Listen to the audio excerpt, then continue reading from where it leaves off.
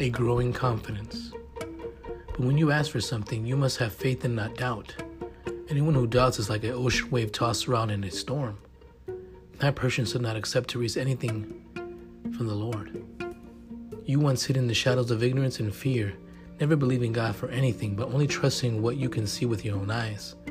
Even when you prayed, you only asked for selfish reasons.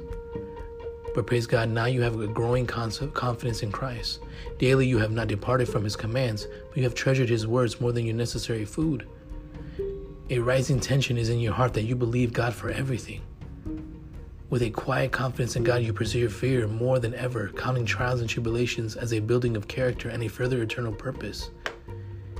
Even in prayer, you believe God can raise anything from the dead. Any situation or circumstance, you trust God and Christ will work miracles in His own way and time. Your growing confidence in Jesus is like a flower stretched out in full bloom, even while the storms of life pass over. You smirk at evil and wickedness. You beat your chest in front of your enemies as they surround you on every side. Yes, you have a growing confidence that God can do the impossible. In the fear of the Lord, there is a strong confidence, and in His children will have a place of refuge.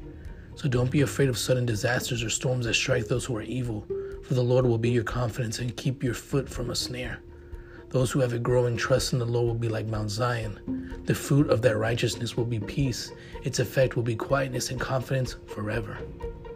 Study 1 John 5, verse 4.